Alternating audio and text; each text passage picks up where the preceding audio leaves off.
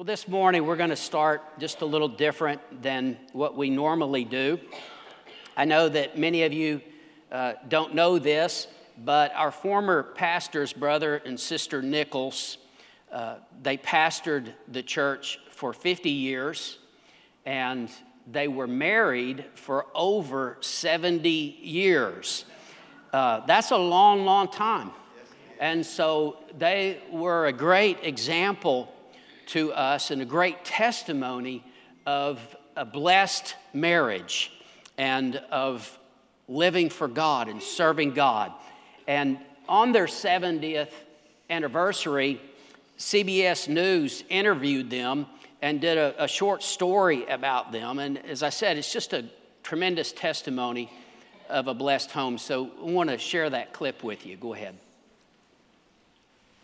While the new year has most of us thinking about the future, one Fort Worth couple will be reminiscing about the past as they celebrate their 70th wedding anniversary. CBS 11's Adrian Bankert gets honest answers from the two on how they've made it work all this time. I think we have shared a relationship that the closest friends I have don't have. Yeah, I didn't do a bad job picking her out, did I? I must have been a pretty handsome man back then. They've lived nearly a century, and Harold and Lou Nichols still share a meal on a weekly date night at Brahms. That first love, and don't let it die down. And it had it on these years. So just what has 70 years of matrimony taught them? The most important thing in a man's life is sex. Well, sometimes I felt like I was too tired, but I just went on anyway, and it always worked out good. As a godly wife, I can meet his needs where nobody else can. And as a woman, romance still counts even after all these years. I still have to come in here on Friday night and hold his hand and have him look at me and tell me how much he loves me. What I mean to him is as thrilling now, Agrid, as it was when I was 19. We've truly loved one another deeply. They say the secret is that in 70 years, they've never skipped church. They still tithe, giving away 10% of their income, and they haven't had a fight. Harold says they've made mistakes, but they've lived with it without getting mad at each other. Stay with it. That's where you get the results. Consistency. We made up our mind that's what we were going to do. This is how we were going to live. And their love is helping them live a long, long time. Happily ever after. Congratulations, you guys. I hope you have many more. Thank you. We plan to. Adrian Bankert, CBS 11 News. So they go to that Brahms every week. And another key to wedded bliss, they haven't been in debt for decades. Since 1964, they haven't paid interest on anything. Yeah. Pretty amazing. And I don't think I mentioned, in case you didn't know, that's Carmen's parents. So that's my mother-in-law and father-in-law. Man, could my mother-in-law say some things that most men are afraid to say, right? In fact, I know that some of you men, in your heart, you were wanting to stand up and applaud, but yeah.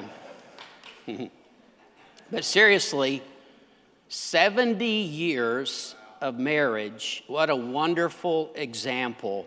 Carmen and I are coming up on 40 at the end of this month, and she reminded me last night we got 30 to go to catch up with them, but hey, we're halfway. In fact, we're over halfway, so headed the right direction anyway. One guy, after being married 40 years, he said, I took a careful look at my wife one day, and I said, darling, 40 years ago, we had a cheap apartment, a cheap car, slept on the sofa bed, and watched a little tiny TV. But I got to sleep with a hot 25-year-old girl every night. Now I have $1 million home, a $100,000 car, a nice big bed, a 75-inch plasma screen TV, but I'm sleeping with a 65-year-old woman.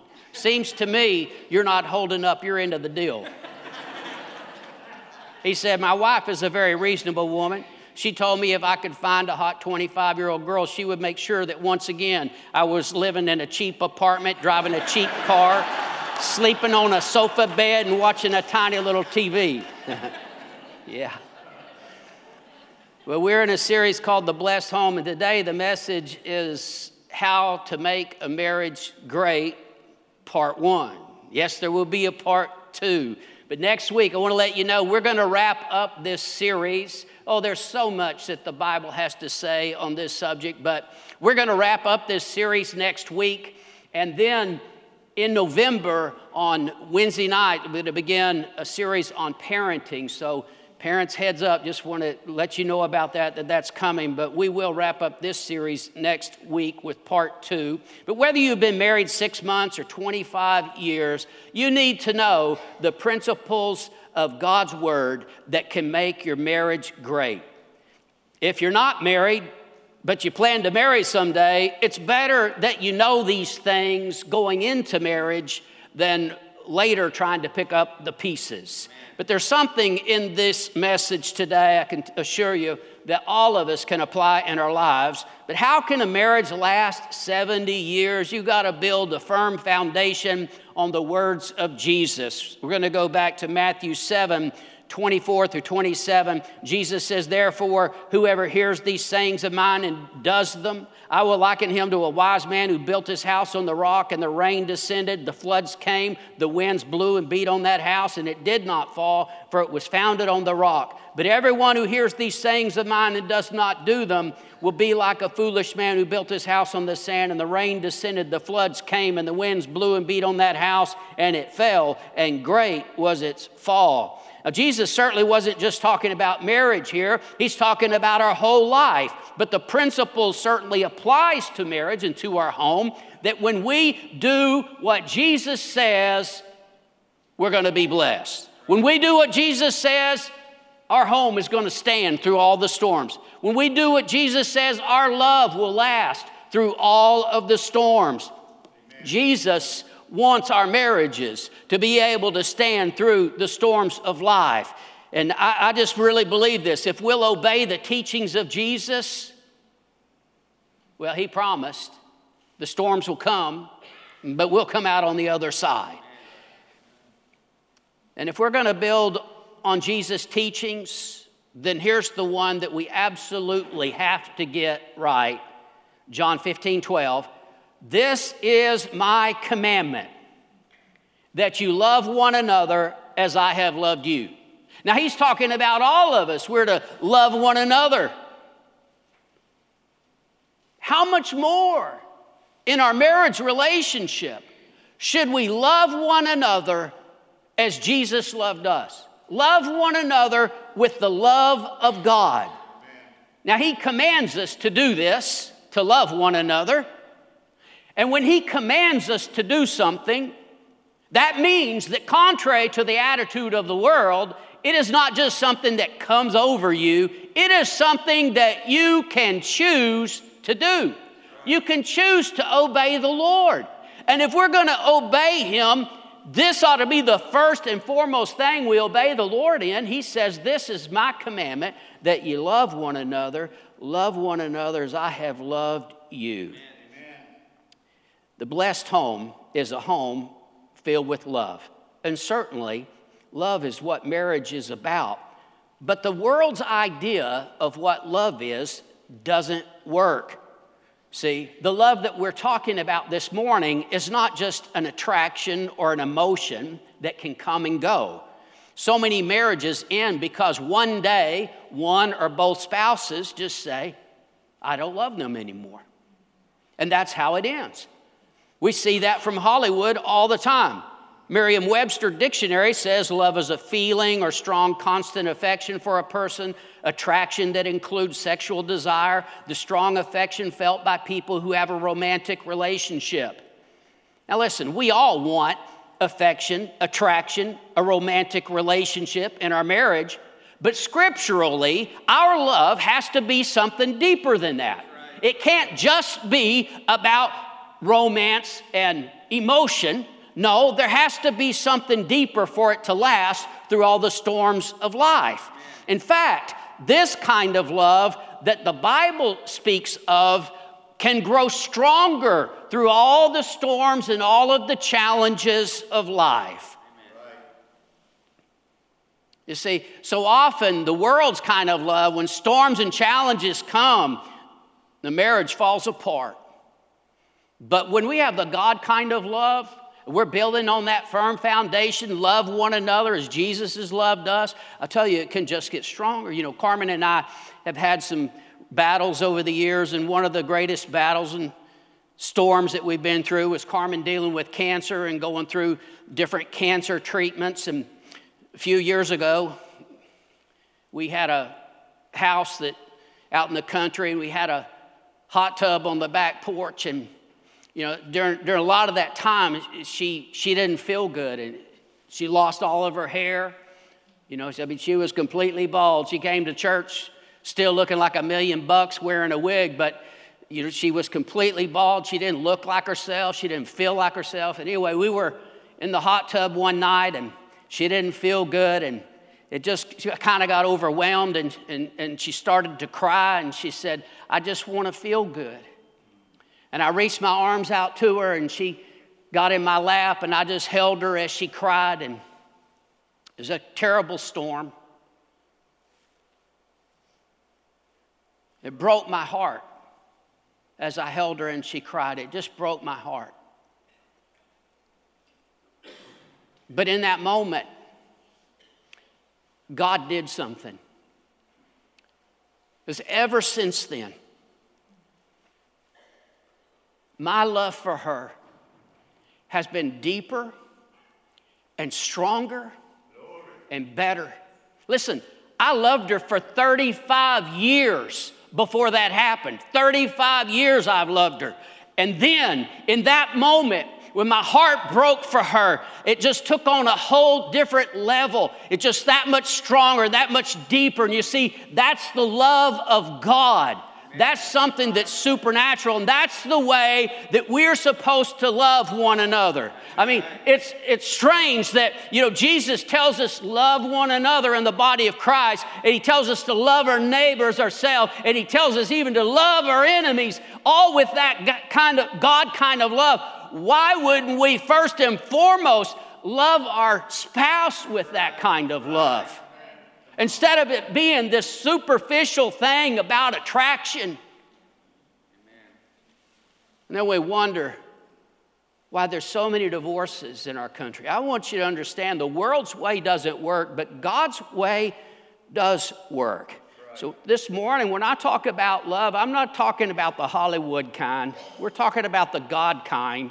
It is a giving, selfless, sacrificial love. It's so much more. It's so much better. It's so much deeper than the world's kind of love.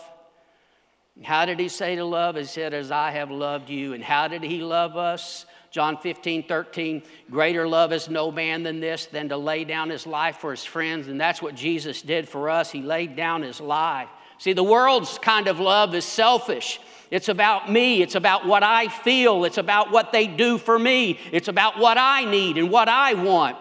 But the God kind of love is selfless and giving. It's about meeting somebody else's needs. It's about what I can do for them.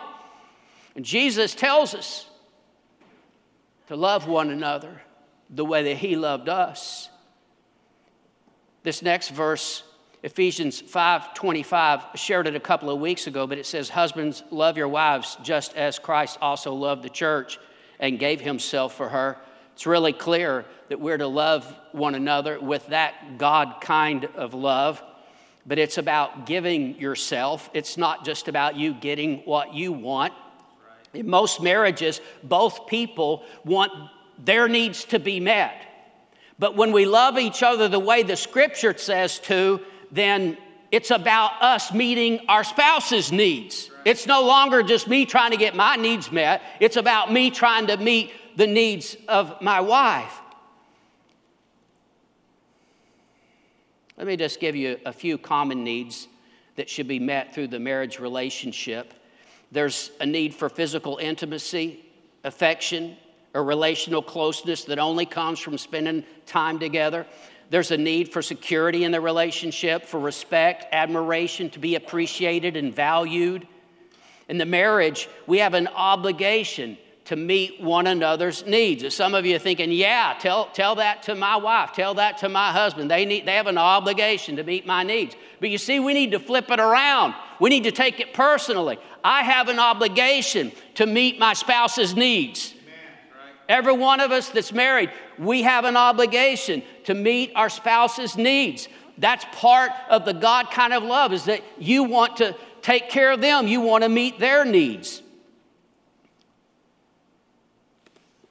And we need to remember this morning that when we said vows, that our spouse took a vow, that there are some needs that will only be met in their life through us. We need to remember that. Sometimes marriages are damaged or destroyed because of an affair. And oftentimes, part of that equation is that spouse didn't feel like their needs were being met in their marriage. And I don't want you to misunderstand. That doesn't excuse adultery or make the innocent party responsible in any way. But remember this, none of us is above being tempted. And if you want to protect your mate from temptation, then you need to meet their needs. And you see, when we really love each other the way God wants us to, that happens. Why do husbands and wives often fail to meet one another's needs? I want to give you 3 reasons real quick. The first one is just ignorance. They don't know or they don't understand their spouse's needs. It seems like husbands are worse about this, but they just don't get it sometimes. But here's the good thing about ignorance. You can learn. I mean, it's a head problem that you can fix. And you can talk with your spouse and you can learn about their needs and find out, but you can learn and you can change that with information if you're willing to. The second thing, spouses sometimes don't meet one another's needs because of selfishness. Now, this is a little more difficult because it's not a head problem, it's a heart problem, but it's still fixable. But the only way to fix it is with repentance. You got to be willing to change. You got to be willing to change your heart and get rid of that selfishness and decide that you're going to love with the love of God. The third thing, it kind of goes along with that, but sometimes there's unforgiveness, there's resentment, even anger that's developed over hurts and frustrations. And so a spouse refuses to meet the needs just out of unforgiveness and bitterness. Again, this one also is a heart problem, and it's difficult, but God can help you overcome that so that you can love your spouse. You just have to be willing to allow God to deal with your heart and to make that change. But this morning, I'm going to focus on a couple of needs of men and then a couple of needs of women. And I want to acknowledge that these are stereotypical and that everybody has different needs and different levels. But I want to address these things this morning just simply. And I know that some of the things I'm going to say, they so go against the attitude of our culture that it might be hard to swallow. But I challenge you to listen to the Word of God. Amen. Ladies, I especially encourage you, lay aside the talk shows, the magazine articles, the secular books on relationships, and hear what the Scripture says. For most men, we know this, but there is a need for physical intimacy. And I just want to go on record saying, sex is a wonderful thing. Well, that's dirty. No, God designed it, and it's a wonderful thing in a marriage relationship. The world has perverted it and made it ugly and dirty, but the way that God designed it to be is a wonderful thing. Listen to what the Scripture says in 1 Corinthians chapter 7, verse 3 and 4. And before I read this, I know that some of you men didn't even know this in the Bible, and it's about to become your favorite passage of Scripture. But let the husband render to his wife the affection due her, and likewise also the wife to her husband. The wife does not have authority over her own body. What? Somebody take that out of the Bible. That can't be right. But the husband does. And likewise, the husband does not have authority over his own body, but the wife does.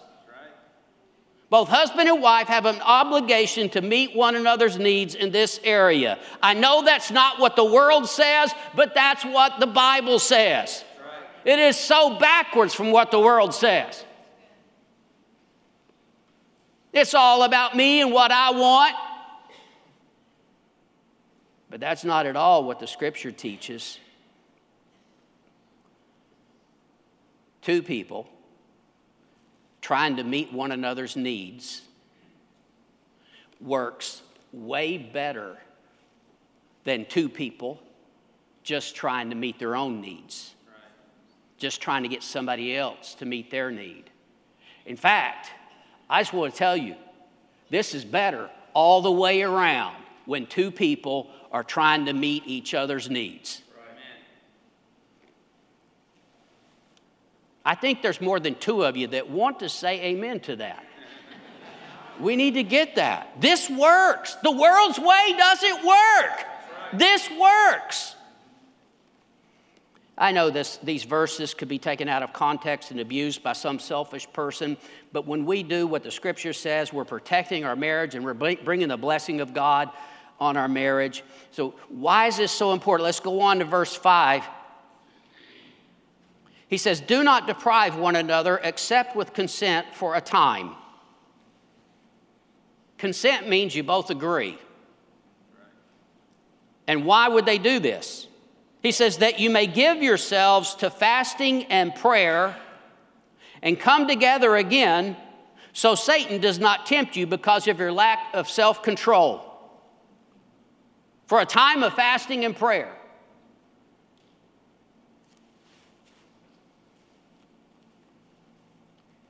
This is wild. And what does he say? You come together again so that Satan does not tempt you because of your lack of self-control. See, if you want to protect your marriage, then you meet one another's needs. Satan, our enemy, our adversary, he will try to tempt you when those needs are not being met. It's so important. Verse 6, he says, but I say this as a concession, not a commandment. It's not a command, but it is the wisdom of Scripture. Some people think since it's not a command, we just ignore it. Well, that's foolish. He says it's keeping the enemy from getting in and destroying your home through temptation. For I wish that all men were even as I myself, the Apostle Paul, was single, but each one has his own gift from God. He talks about being single as a gift. God had gifted him that way. But not everybody has that gift. He says, one in this manner and another in that. And he's telling us here that some are gifted with singleness and some are gifted with a spouse. What a wonderful blessing. Let's talk about one more strong need for most men. Ladies, in case you haven't noticed, most men have a big ego. I mean, that's why even the world talks about this all the time, the male ego. It's a thing. And I know that some women feel like it's their job to bring a man down to size and to put him in his place. You know, help God humble the proud. In our culture, it's just kind of a thing. I mean, it's kind of all the rage that a lot of times women want to put a man in his place. But I want you to hear me. That's wrong. Don't do God's job. Amen. Do your job. Right. And your job is to respect your husband. Your job is to meet his needs. Amen.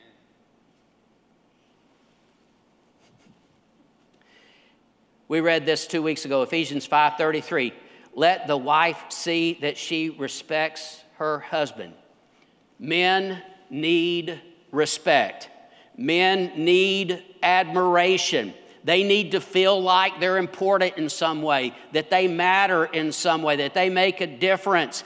Every husband needs to know that even when the whole world is against him, he has a woman at home that is always rooting for him, that's always for him, that thinks he's great. And I know some women, they're like, well, my husband, I can't find anything much about him to admire. Well, you better figure it out. Because every man has a need in his life to be admired, to be respected, and that needs to be met by his wife. So many women go out of their way just to bring a man down. And somehow they think that, by criticizing him, that it's going to be motivational for him to help him get up and achieve more. But it has the opposite effect. And the worst case scenario then, though, is that man looks for that admiration and respect from somebody else. And oftentimes when somebody has an affair, people will say, that woman, she's not near as good looking as his wife. Why would he have an affair with that woman? And the wife is saying, what has she got that I don't got? But he finds a woman who respects him and admires him, tells him how great he is.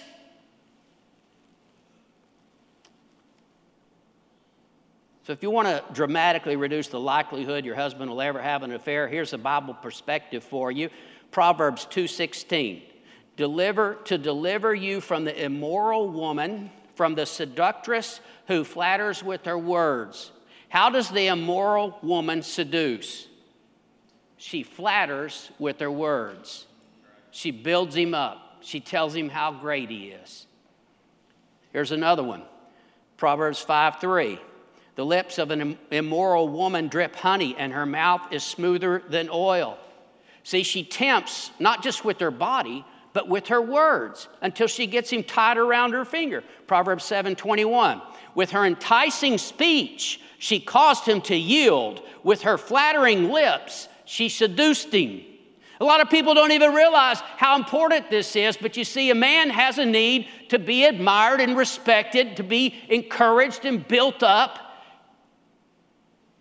And ladies, this is a need that you need to meet. You tell your husband how great he is. You're help protecting him from an affair. I know this goes against what culture says, but I also know that it works. I have a lot of faults and weaknesses, and I do not deserve the admiration of somebody like Carmen. And most people know that I married way up. I mean, it's an amazing grace of God shown to me. But even though I don't deserve it, she constantly admires me, tells me how strong I am. Hey, don't laugh too much. That's not nice, but she keeps me built up. She lets me know how valuable I am, that I matter, that I make a difference. She calls me wonderful. In fact, if you get her phone in her contact list, you won't find my name, you'll find wonderful. And when I call her and my picture pops up on her phone, it says wonderful. And then she answers the phone and she says, hi, wonderful. She's admiring me. She's respecting me. She's encouraging me, building me up all the time. And I tell you, that is important one way or another. For every couple, it might be a little, look a little different, but one way or another, you need to do that. When I preach and minister, sometimes is better than others. You know what I'm saying? And sometimes nobody said, hey, I was really ministered to, or that was good. But I can always find Carmen, and I'll just kind of follow her around like a puppy dog until she eventually tells me it's good. And then I'm okay. You see, a man needs that. We need somebody in our corner all the time. Need somebody that will admire us. And listen, it helps protect a man from seeking that admiration from somebody else. But it also helps him reach his full potential. Now, one of the biggest needs for most women is the need for affection. Back to 1 Corinthians 7:3, let the husband render to his wife the affection due her. I think that certainly includes physical affection, but it's not just about sex. It's about holding hands and kisses and being held. Women need that kind of affection, but not even just in touch. They need affectionate words. And a lot of guys struggle with this. It's this old attitude, well, I promise to love her until, death do us part, and I'll let her know if it ever changes. No, you need to be letting her know every single day. Women need that. They need that kind of affection. I know it's a struggle for a lot of men, but this is one of those things. We talked about it last week. You got to work at it. You can't take it for granted. You got to work at it. You got to meet that need for affection. And you express that affection in the things that you do and the things that you say. Let me give you an example from the Song of Solomon. Chapter 4, verse 1, he says, "Behold, you are fair, my love. Behold, you are fair." Fair here doesn't mean average, just saying. Verse 9, "You have ravished my heart with one look of your eyes." Now, I know that that's a little much for some of you, more than you can handle, and your wife would probably bust out laughing if you were to say that to her. But I'm just telling you, one way or another, you need to express affection to your wife. Tell her how beautiful she is. Tell her how wonderful she is. Tell her how much she means to you. Tell her that you think she's pretty.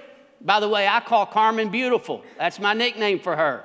On my contact list, it says beautiful. And I call her beautiful all day. Listen, it's easy because she's beautiful. But you need to express affection to your wife one way or another. If you don't sweet talk your wife, somebody else might.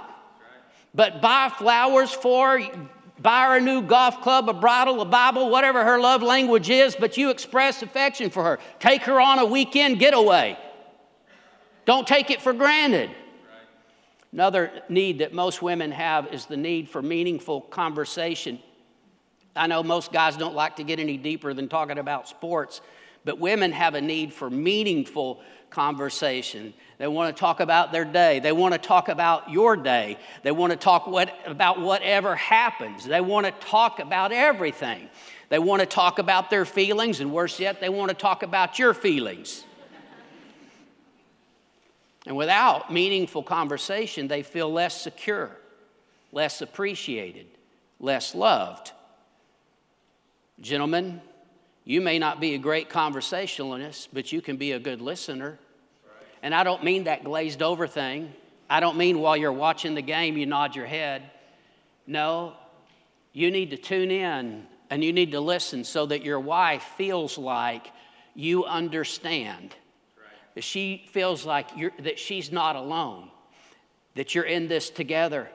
Sometimes women end up in an affair because some man listened to her and it made her feel special and it made her feel loved. You need to meet that need. Amen. Now, I've just given you a couple of stereotypical examples, as I said, of the needs of men and women. Everybody has different needs. Every couple has to deal with different needs, and that's one reason. Another reason, you need meaningful conversation to talk about those needs. I know some of you husbands are hating me right now, but I'm telling you, it's so important that you meet those needs. You know, marriage, many times, one or both people feel like their love is not what it once was. Things change. But I want to tell you this morning, love is still a choice.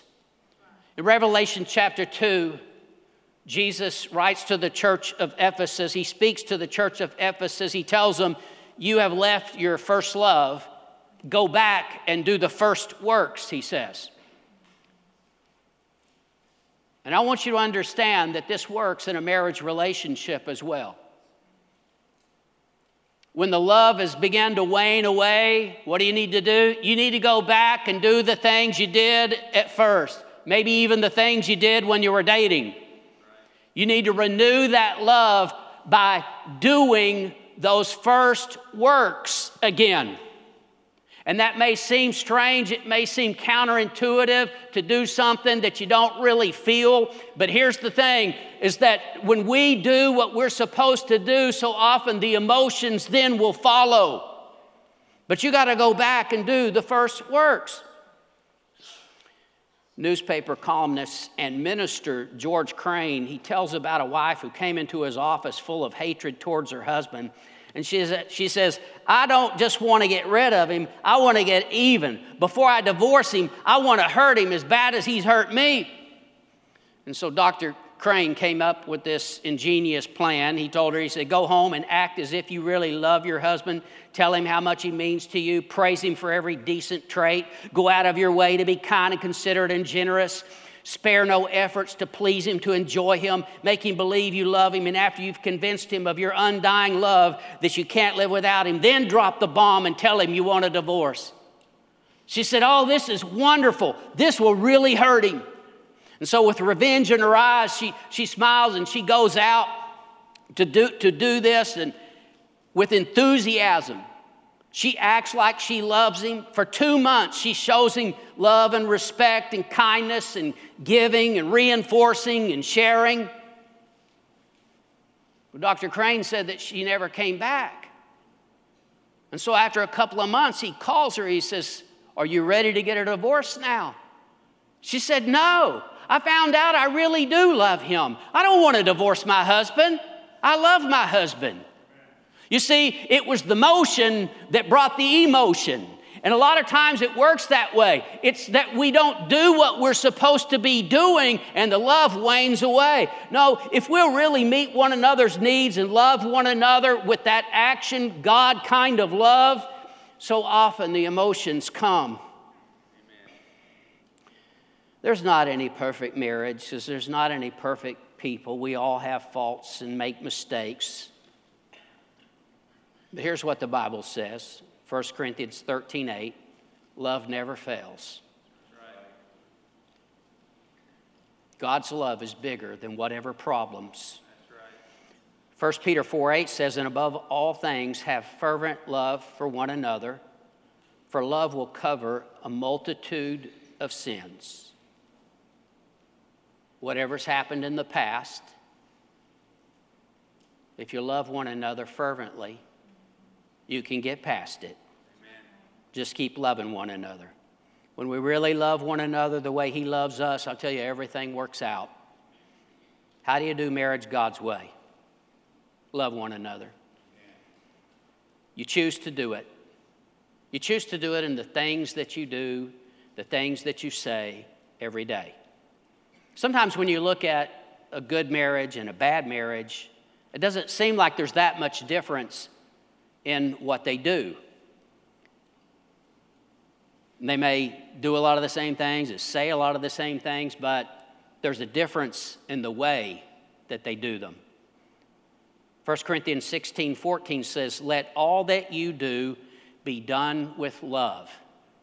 Now again, this verse is not written specifically about a marriage relationship. This is for all of us all the time. But how appropriate, how much more in a marriage relationship should we do all that we do with love? The way we talk to each other, we ought to talk to each other with love. If you're not speaking in love, you're doing it wrong. See, the way we care for one another, the way we meet one another's needs, we do that with love. The way we serve one another, we do that with love. Whatever we do, all that you do, he says, you do it with love. Because I want to tell you, love works. God's way works. I read a story written by a surgeon named Richard Seltzer, who was a professor of surgery at Yale Medical School. And Seltzer tells this story. He writes about how he had to remove a tumor from the cheek of a young woman. And after surgery, the woman is in bed and her post-operative mouth was somewhat twisted. A tiny part of the facial nerve had been severed in the operation.